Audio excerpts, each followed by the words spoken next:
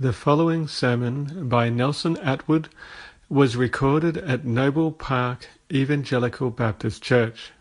For more information, please visit their website at www.noblebaptist.org.au. That's www.noblebaptist.org.au. Take your Bibles. We're going to be reading from Ephesians chapter 2.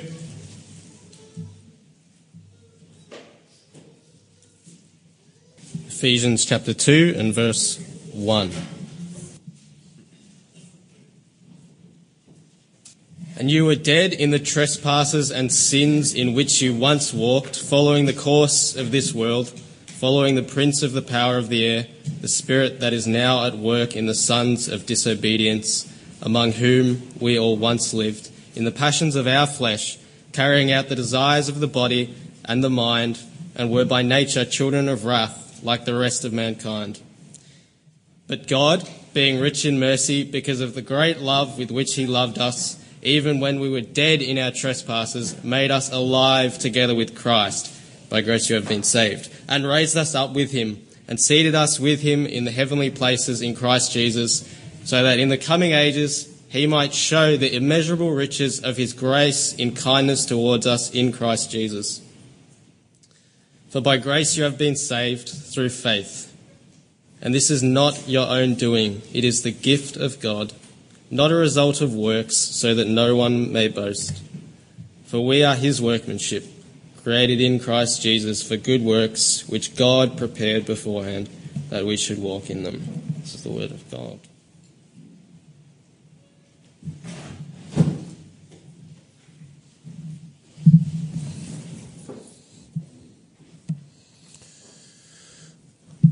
Let's pray.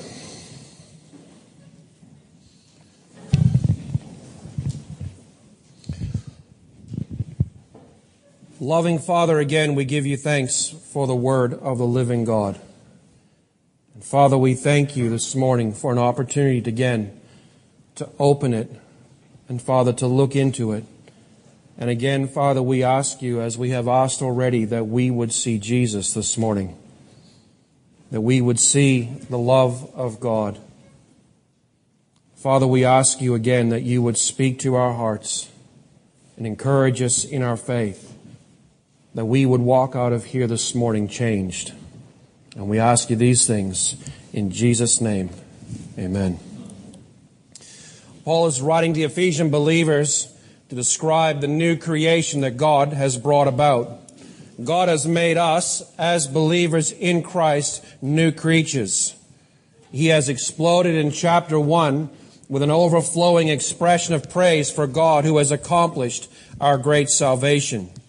He's prayed for them at the end of the chapter. And now in chapter 2, he begins to describe us as we were in need of salvation, sinners destined for the wrath of God. Then he uses one of the great phrases in the Bible. But God. There are a few phrases like that throughout Scripture. In Romans, the phrase, but now, comes up again and again. And this phrase here, it's like the pivoting point, the balance point between two great ideas. The greatness of our sin, our absolute need of a Savior, and God who has stepped in to intervene and provide that salvation for us. But God. One of the questions, or one of many questions we hear so often is this: what has God ever done for me? Who's ever heard that question handed to them by an unbeliever? Yeah, a few of us. Talking to somebody, sharing your faith, maybe sitting around a lunch table in a workplace and sharing your faith in Christ, and you hear this shot across the table at you. Yeah, well, what has God ever done for me? Maybe you've heard the question, where was God when I was hurting and lonely and desperate? How can you say that God loves and Jesus saves? What gives you the right and the basis to say those things? Who is this God that you are speaking of or speaking about?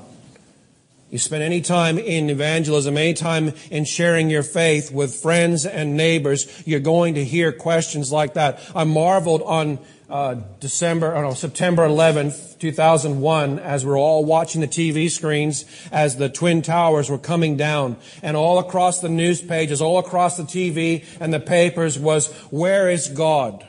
What is God doing? Why has God allowed this? A nation that has mostly turned its back on God in a moment like that are saying, where is God? What is God doing? Well, how has God helped here? And what I want to do this morning is I want to answer and I want to show you just how much God has done. Just how rich is God's love for us. And I can answer the question for you. I will show you what God has done for you. If you're sitting here this morning and you don't know the Lord Jesus Christ as your Savior, you don't know what it means to trust the living God. You know what it means to walk with God in a close friendship and fellowship, then listen. I want to show you what God has done for you today. Who is this God that Paul speaks of here? As Nick read down, he read that first part about our sin and our being destined to be children of wrath, even as the rest. And then he says, but God. Well, who? Who is this God?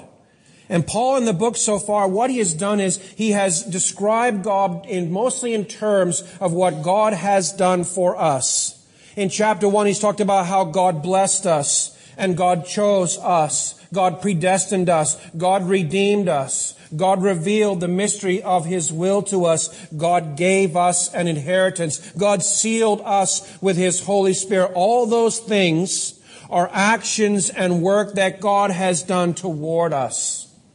Even in Paul's prayer, he prays that we would receive things from God. And Paul then goes on to tell about our character and so on. How we were spiritually dead in trespasses and sins. How we were living in conformity to this world in which we live. How we were living in conformity to the devil. How we were living to satisfy the lusts of the flesh and our mind. And then he goes on to tell us three great things that God has done for us.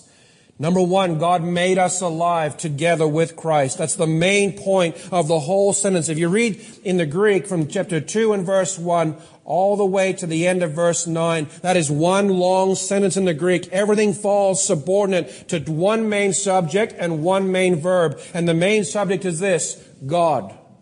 And the main verb is this, made us alive. Everything else falls subordinate to that one main idea. But he talks about three things that God has done here. He made us alive, number one, together with Christ. Number two, He raised us up together with Christ. And He has seated us together. But even as he starts to tell those things and respond to our need for salvation, he immediately sidetracks to tell us something about the God who has done these things. He says in verse 4, God is rich in mercy. He says also in verse 4 that God is great in love with which He loved us. And then in verses 5, verse 7, and verse 8, he says God is gracious who saved us. Love and mercy and grace. All those three things. As I meditated on these statements, I felt drawn to look through the Bible to discover more simple statements about the character, the nature of God who has made us alive. And the more I discovered, the more I looked, the more I was drawn to worship, to be in awe of God in His person. To be in amazement for God, His works, and what He has done in creation and salvation and all of that. To have greater respect for God who is good and who is God. And I want to share some of them with you. I've put down there 21 qualitative statements on your little outline there, and you can fill them in. We may not get every one of them, but what you can do later on is take that list home and you can look up the verse and find for yourself what that simple statement is. But I just want us to stop for a second, put aside everything else, and just focus on the word God. And who God is and what He is like, and just savor together as a people of God, the God that we have come this morning to worship. In Exodus 15 and verse 11, God is glorious. He is not lowly. He is not degraded. He is not defiled in any way, shape, or form. He is absolutely glorious and splendorful in all of His beauties and all of His perfections. He is a glorious God. In Judges 6:24, the Bible says, the Lord is peace. Did I lose one? I did too. Genesis 17 verse 1, God is all powerful. What does that mean? That means that there is nothing outside the capacity of God to do. Everything is inside His capacity to create and do and work. There is nothing outside of it. There is nothing that's greater than God's power. He is the all-powerful God. He's glorious. He is peace. The Lord is peace. There is peace within the Trinity. There is peace where God is. God is the maker of peace and the sustainer of peace. He doesn't make peace, by the way, by just forgetting all the problems and sort of brushing it under the table. No, God makes peace in truth. He deals with the problems. He is the peacemaker and He is the peace sustainer. In Deuteronomy 10 verse 17, He is God of gods and Lord of lords. Whatever authority we can create, whatever authority man can somehow build up, even if there were other gods, like other deities, God would still be God and sovereign over all of them. There is no higher authority, there is no higher being in all of existence but our God, the God that we have come to worship this morning. He is God of gods and Lord of lords. In Deuteronomy 32 verse 4, God is just. How many of us have seen people in power and authority in our lands around the world have very quickly become corrupt? Corruption seems to go right alongside of political power and authority. But you know what? The God that we serve is absolutely just. He cannot be corrupted. He cannot be bought off. He cannot be influenced and swayed one way or the other by influence from outside. He is absolutely just. When God deals with us, He deals with us on the basis of justice. Not by some justice enforced upon Him, but by His own justice. God is a just God. Deuteronomy 33 verse 27, God is eternal. I was sitting last night, came home, and I got John Piper's little book out called Seeing and Savoring Jesus Christ. Talking about how God is eternal. He said one of the most profound mysteries in all of existence is the fact that we exist. You can't comprehend nothing because in order to comprehend nothing, you have to have something to think about, and then nothing is not something, so it doesn't work. And you get in a philosophical headache over that. But God is eternal. There was never a time when God did not exist. There is never going to be a time when God will not exist. We cannot rightfully say God was, and we cannot rightfully say God will be. All we can truly say is God is. He is eternal. The other day I was driving home from somewhere and just thinking about eternity and what it's going to be like. And thinking that, we're going to be in His presence, praising the glory of His grace, never, ever, ever ending. We will be in that eternal state with Him. God is eternal. None came before Him. None can come after Him. He is the beginning and the end. But He didn't begin Himself, and He does not end Himself. He is the Alpha and the Omega, as the Bible says. He's an eternal God. 2 Chronicles 12 verse 6, the Lord is righteous. What does that mean? It means that everything that He does is done right. He is in the right. It's possible for somebody who is wrong about something to do something that is right. But in God's case, that isn't true. He always is right, and He always does right. And you know what's even cooler about that? Not only is God right, not only does God do right, but He's also in the business of making others right also. Guess who that includes? Us. The Lord is righteous, He says. 2 Chronicles 12:6. 2 Chronicles 13 verse 12. God is both gracious and compassionate. We cannot earn His favor. Can you imagine trying to earn God's favor? It's impossible. He is gracious, which means He gives us His goodness without our earning it, without our meriting. We can't buy it. We can't work for it. It is simply His grace. He's also compassionate. He looks on us and He grieves when He sees the sin. He grieves when He sees how much we have defiled the image of God in which we were created. He looks on us and sees how desperate our condition is. And He's moved to act for us. He is a compassionate God. In Job 23, verses 8 and 9, God is invisible. You say, how does that help? Well, God is invisible is a great act of grace. Do you realize that? If God were visible, if He could see Him, it would incinerate everything in its path. We would all lose. Like I just lost my mic. Here we go. There we go. He's invisible. That's a mark of grace because our eyes cannot stand to look upon the living God. Remember the Old Testament stories? Whenever God showed up, whenever God was present, the angel of the Lord, they all grieved. Remember Peter in the boat? When he's put the nets on the other side of the boat, okay, puts them in. There's so many fish, and all of a sudden, as he's pulling the nets up out of the water, he's looking over at Jesus and realizing who this is in the boat with him. And you know what he does? He falls on his knees and says, "Depart from me, Lord. Get away from me." Why? Because the presence of God is too much for me. The very fact that God is invisible is a mark of His incredible grace. Psalm 25, verse 8, God is upright. Everything He does is of a right nature and a right character. God is holy. Psalm 77 and verse 13.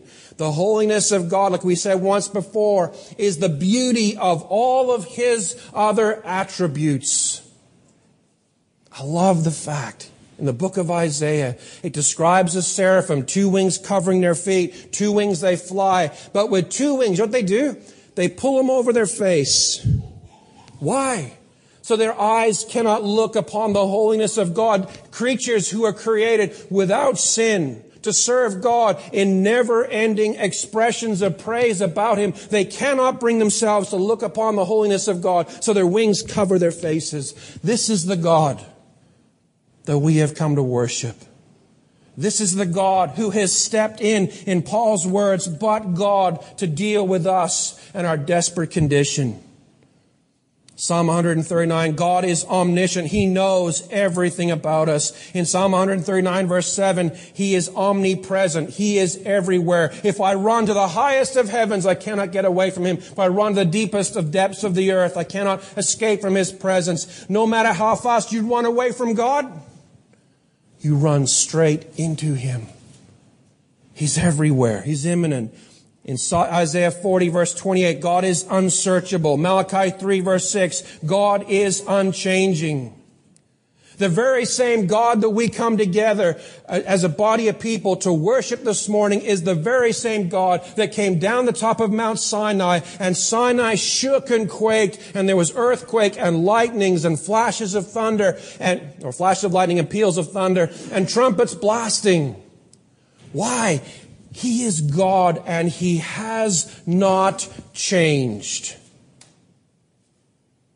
If that doesn't cause your knees to tremble just a little bit, the greatness and the majesty of the living God, that is the God who has come to intervene in our situation, our desperate need, and deal with us.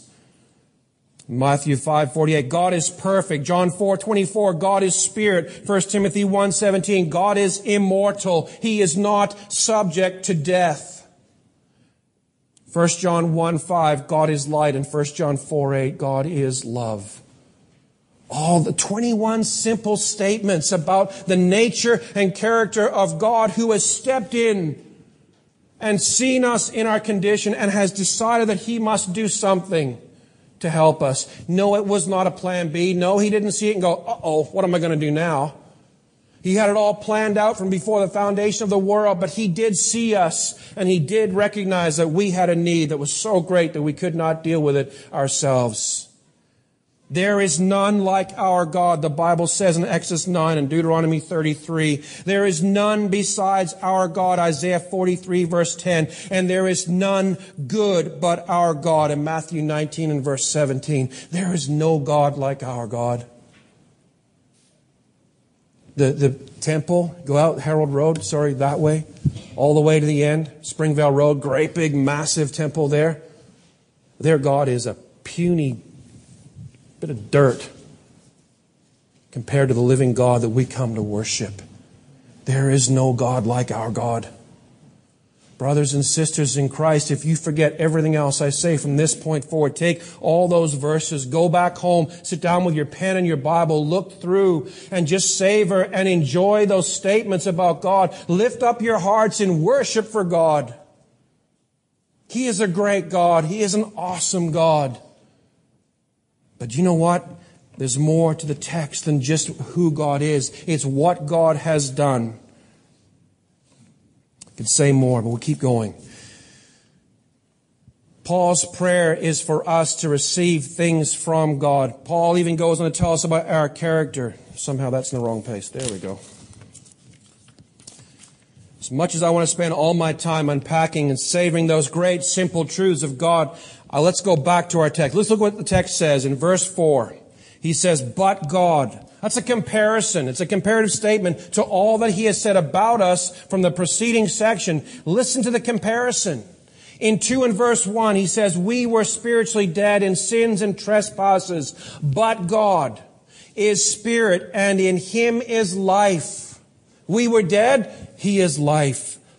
In 2 and verse 1, we were living and walking and working in conscious, willful sin, rebelling and disobedient to God. But all of God's works are righteous and holy and true. Everything we did had a sinful character, but God's works are righteous, holy, and true. In 2 verse 2, we were walking around according to the counsel of this world and the devil. But the Bible tells us in Ephesians 1 that God speaks and acts solely according to the counsel of his own perfect, holy, righteous will.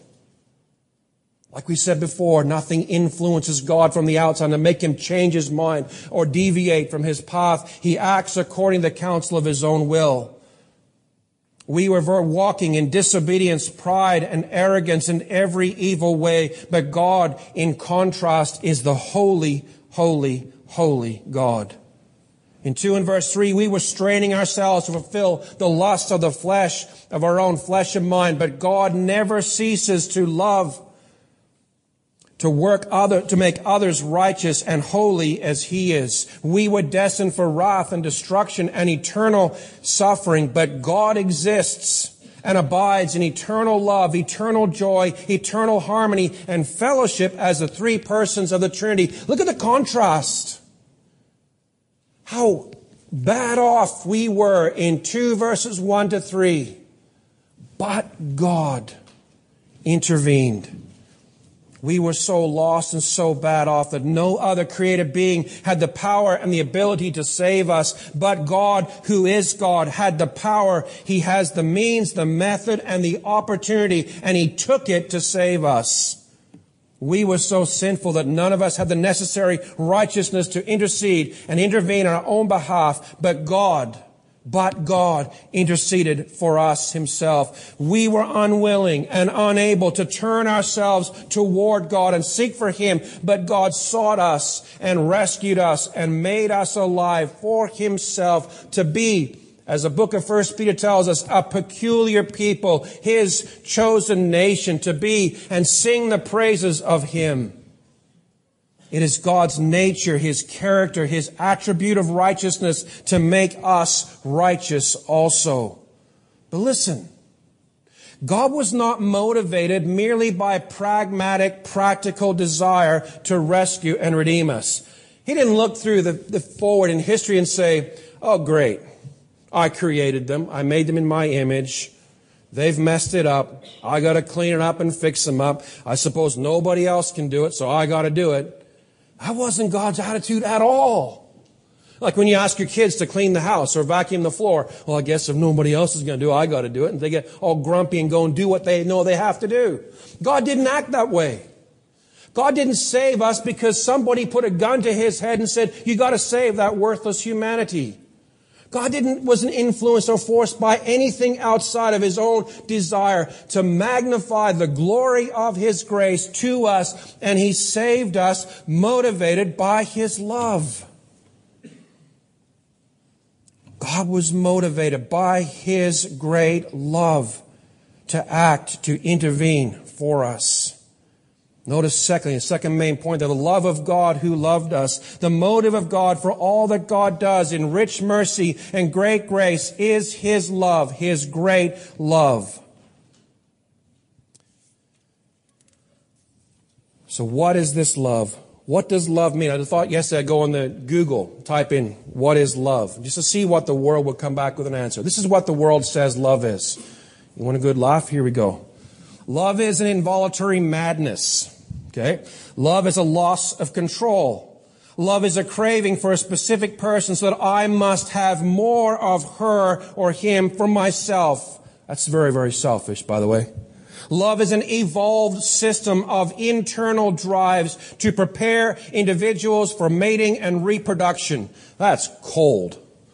No joke. Love is a force of nature. We cannot command, demand, or remove love any more than we can command the ebb and flow of the tide to stop. Love cannot be dictated. It comes and goes as it wills and as it pleases. Hey, praise God that He does not love us on that silly, foolish notion.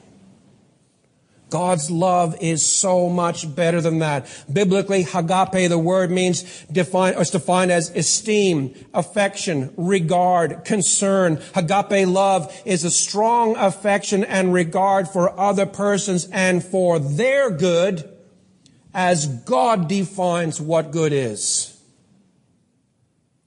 God did not love us by giving us everything we wanted. Think about the Jews in the time of Jesus. What was their biggest desire? Get rid of the Romans. They're over here. They're conquering us. They're in our land. They're in our space. All the Old Testament prophets kept promising us that one day the kingdom would be restored. So come in here, boot the Romans out. You can be king and we'll all be happy. And Jesus did not give them the one thing they wanted. Think about us. If God decided, well, I love these people, I will give them everything they want. They said, take a little baby. You take a baby and you expand it full size to full grown humanity without the emotional development, it will destroy everything in its path to get exactly what it wants. But God did not show us love by giving us what we wanted. God showed us His love by giving us the one person we cannot do without. He gave us the Lord Jesus Christ. He loved us in the person of His Son. God's love is an abiding, rejoicing love. The book of Zephaniah, chapter 3 and verse 17 says this, the Lord your God is in your midst, a victorious warrior. He will exalt or rejoice over you with joy. He will quiet you in His love. He will rejoice over you with shouts of joy. It's an abiding, rejoicing love that God has for His people. It's also an everlasting love. In Jeremiah 31 verse 3, the Bible says, I have loved you with an everlasting love. Isn't that a joy to know, brothers and sisters in Christ, that the love of God that was displayed on the cross will never fade or dim? His love is an abiding, rejoicing, everlasting, ever magnificent love. It's an inalienable love. In Romans 8:38-39, the Bible says this, for I am convinced, is Paul writing, I'm convinced that neither death, nor life, nor angels, nor principalities, nor things present, nor things to come, nor powers, nor height, nor depth, nor any other created thing will be able to separate us from the love of God which is in Christ Jesus our Lord. We cannot be pried loose from it. The same amazing force of God that pried us loose from His wrath, it also works to bind us absolutely tightly to the love of God. We can never be separated from it. Paul even later in the book of Ephesians, he actually prays, Lord, strengthen them by your Holy Spirit in the inner man so that they may be able to comprehend with all the saints what is the height and the length and the depth and the width and the breadth of the love of Christ, and to know the love of Christ. Apparently D.L. Moody one day walking down the street praying and thinking about this and the love of God, it struck him so hard, it literally knocked him off his feet. He got up, he went home into a room by himself. He spent hours in prayer before the living God, trying to comprehend this great love that he suddenly understood a little bit better. That's the love of God that was given to us. It began at the cross, but it doesn't finish there.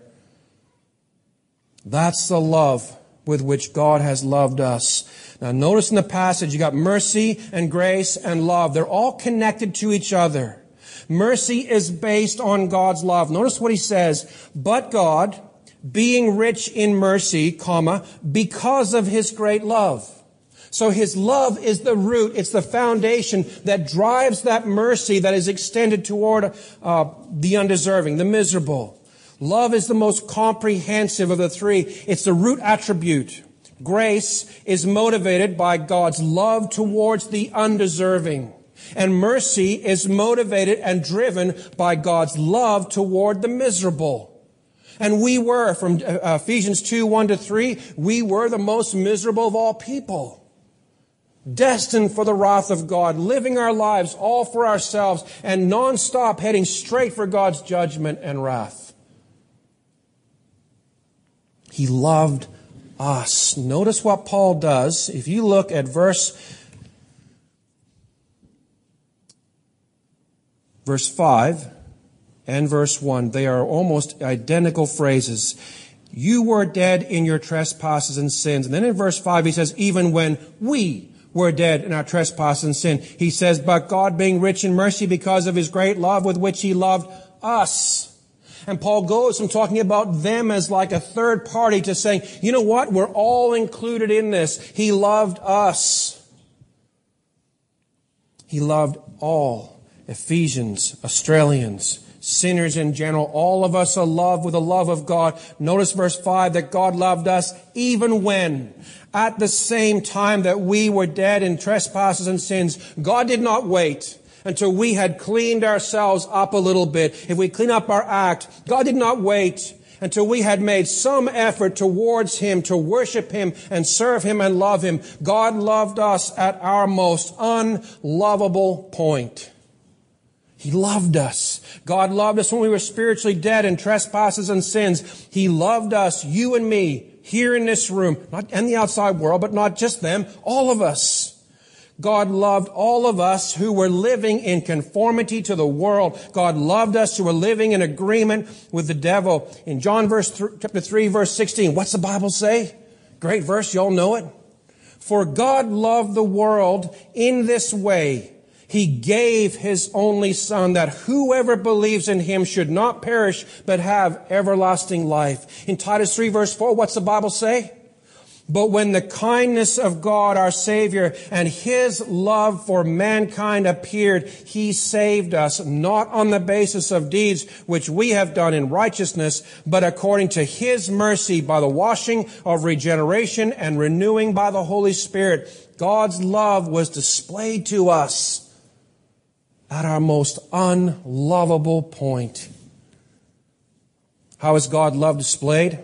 The Bible says in John 3:16, it was displayed in giving of Christ. He gave his only Son. God's love is displayed in his sending Christ into the world. 1 John 4 verse 9 says this, by this the love of God was manifested or displayed to us, that God sent his only begotten Son into the world that we might live through him.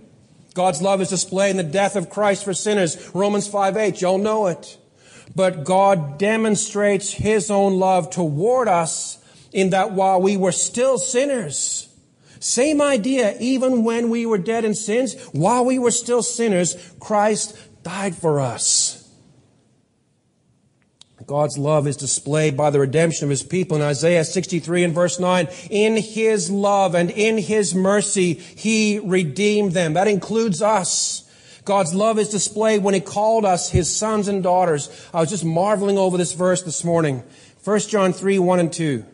See how great a love the Father has bestowed on us, that we would be called the children of God, and such we are. For this reason the world does not know us, because it did not know Him. Beloved, now we are children of God, and it has not yet appeared what we will be. We know that when He appears, we will be like Him, because we will see Him just as He is. What manner of love the Father has bestowed on us, that we should be called the sons and daughters of God.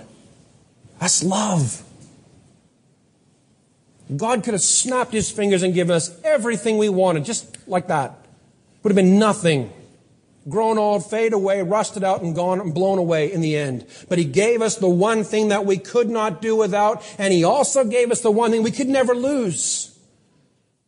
Because our relationship with Jesus Christ as His saved, and He is Savior, and God is our Father, is an eternal relationship. I love the fact that I'm married. And my one struggle about marriage is when we die, it ends, because I'd like my marriage to go right on into eternity and be married to Heather forever. But not even that relationship, that great relationship that's designed to display and portray God's love for His people, lasts for eternity. But the fact that we are His sons and His daughters, that relationship lasts for all of eternity. We cannot be separated from God's love. And the question becomes up now is, how do we respond to a love like that? How do we respond to such staggering love from God? And before I answer that question, I need you to know something.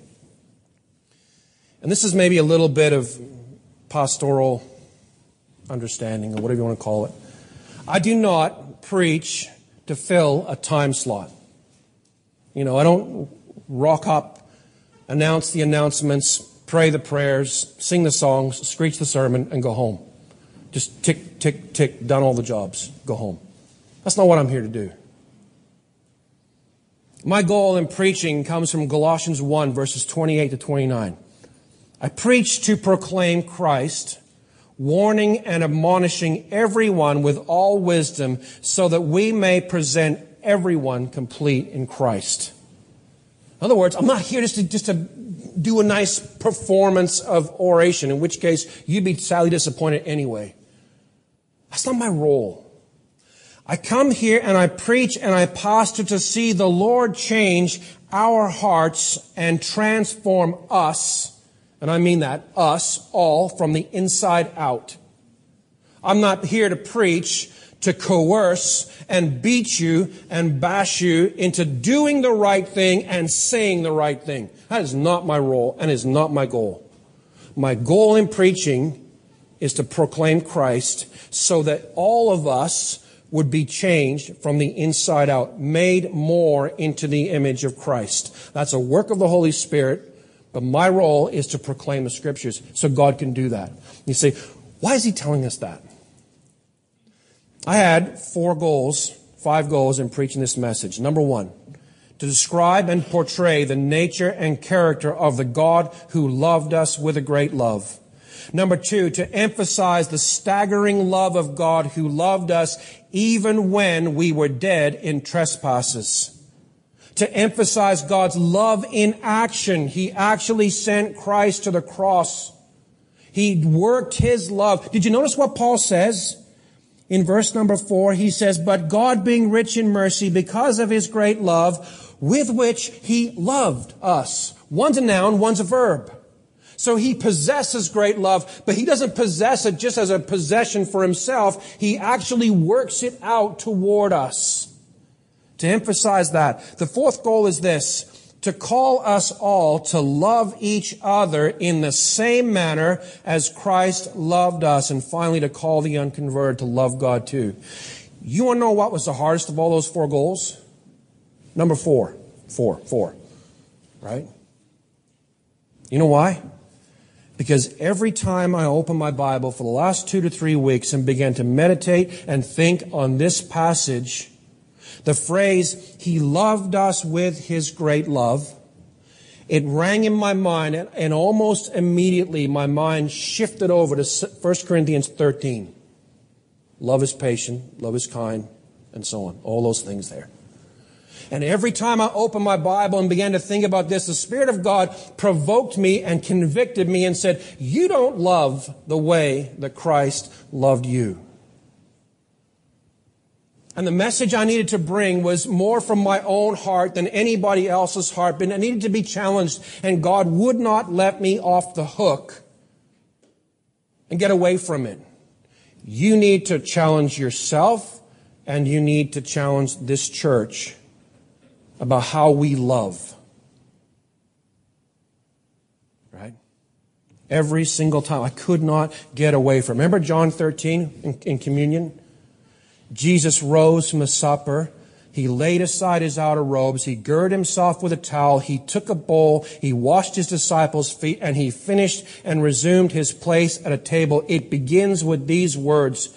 He loved them to the end. And he got up and he served them as an expression of that love. Jesus said to them, I gave you an example that you should do as I have done to you. He also said in John 13, 34 and 35, a new commandment I give to you, that you love one another, even as I have loved you, that you also love one another. By this, all men will know that you are my disciples if you have love one for another. How do we, as a church, Noble Park Evangelical Baptist Church, right here in 2017, how do we respond to the love of God that is described in Ephesians chapter 2? And the question I ask myself, and I'm going to ask it right in front of all of you, do I love you, my brothers and sisters in Christ, with the love that Christ has loved me with? He loved me with agape love. Love willing to sacrifice for the sake of my brothers and sisters in Christ for their ultimate good. Paul defined Christian love for us in 1 Corinthians 13, 1-7. And let's go over there. Take your Bibles and flip over there.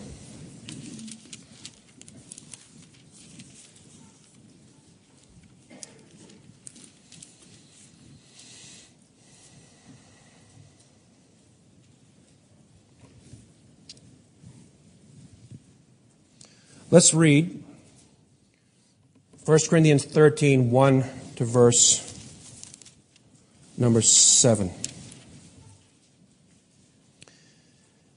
It's Paul writing in the last line of chapter 12 says, and I show you a still more excellent way. If I speak with the tongues of men and of angels, but do not have love, I have become a noisy gong or a clanging cymbal.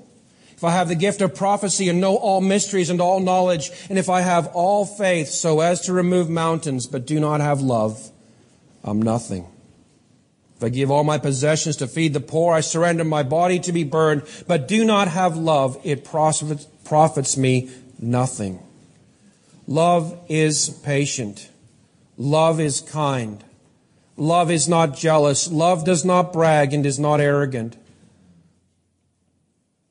Does not act unbecomingly. It does not seek its own. It is not provoked.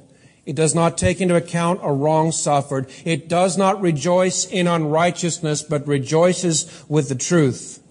Love bears all things. Love believes all things. Love hopes all things. Love endures all things.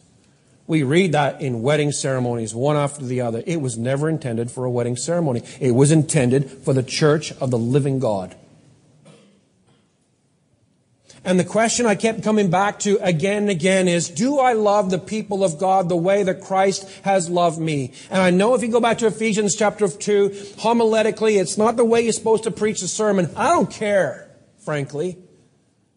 Because what God laid on my heart is that question. And I've got to share it with you, and I've got to share it with myself and put myself in that position and say, do I love the church the way that Christ loved me?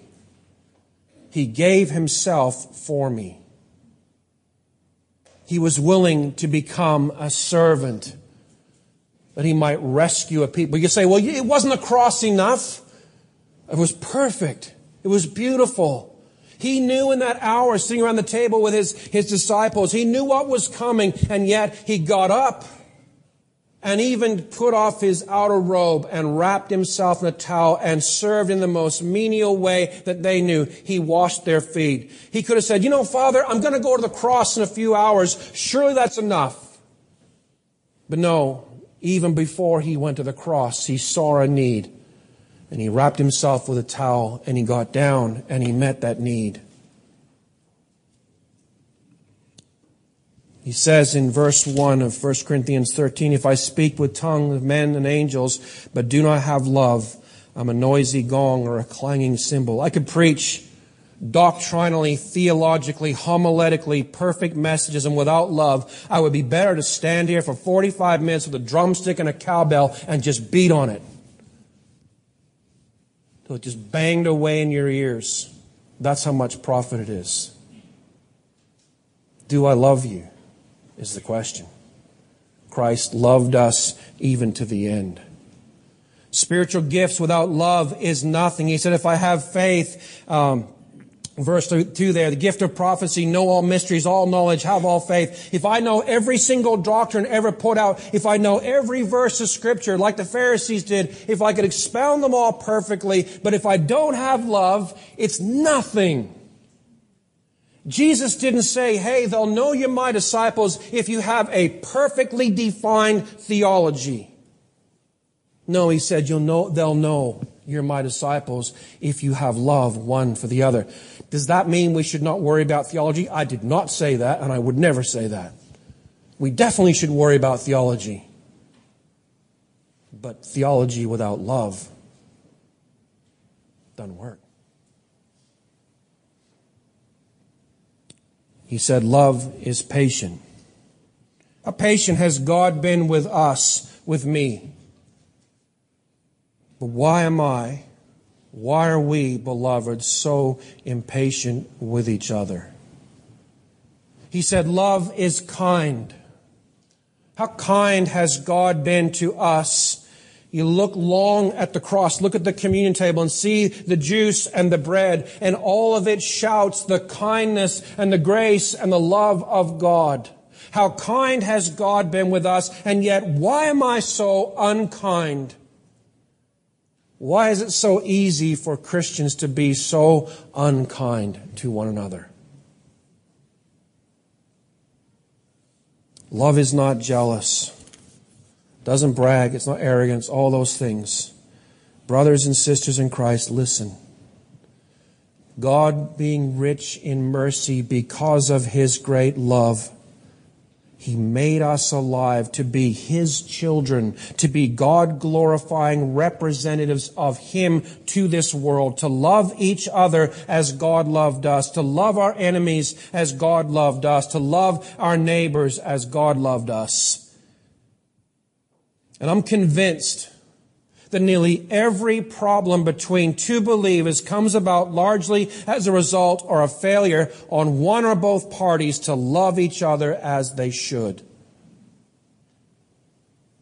And I say every single word right now to my own conviction, because I've failed in that. Listen. If we were loving each other with the love that God loved us, we couldn't shut that door for people pouring in here. I've heard stories of revivals back in the 70s and 80s in college campuses where they were doing no evangelism. They handed out no tracts. Nobody stood on a street corner and preached the gospel. There was Christian groups that got together and began to pray together and love each other, and they couldn't shut the doors. People kept flooding in, one after the other, after the other, after the other, because they heard of the love of God that was being portrayed and lived out in those groups. Brothers and sisters in Christ, that world out there wants to see us loving each other. You can hear the taunts. How can you tell me about the love of Christ when you guys can't even get along? And I'm not saying that to point the finger at anybody in this room. I'm saying that to point the finger at me. Don't think for 1 second that it's my job to do this because I've got it all sorted out. I don't. God is still working on my life. He is using you guys to work on my life and me to work on your life and each of you to work on the others' lives, that we would be built up in our faith. But it comes about as believers, brothers and sisters in Christ, loving each other with the love which Christ loved us with. So what is my call to us?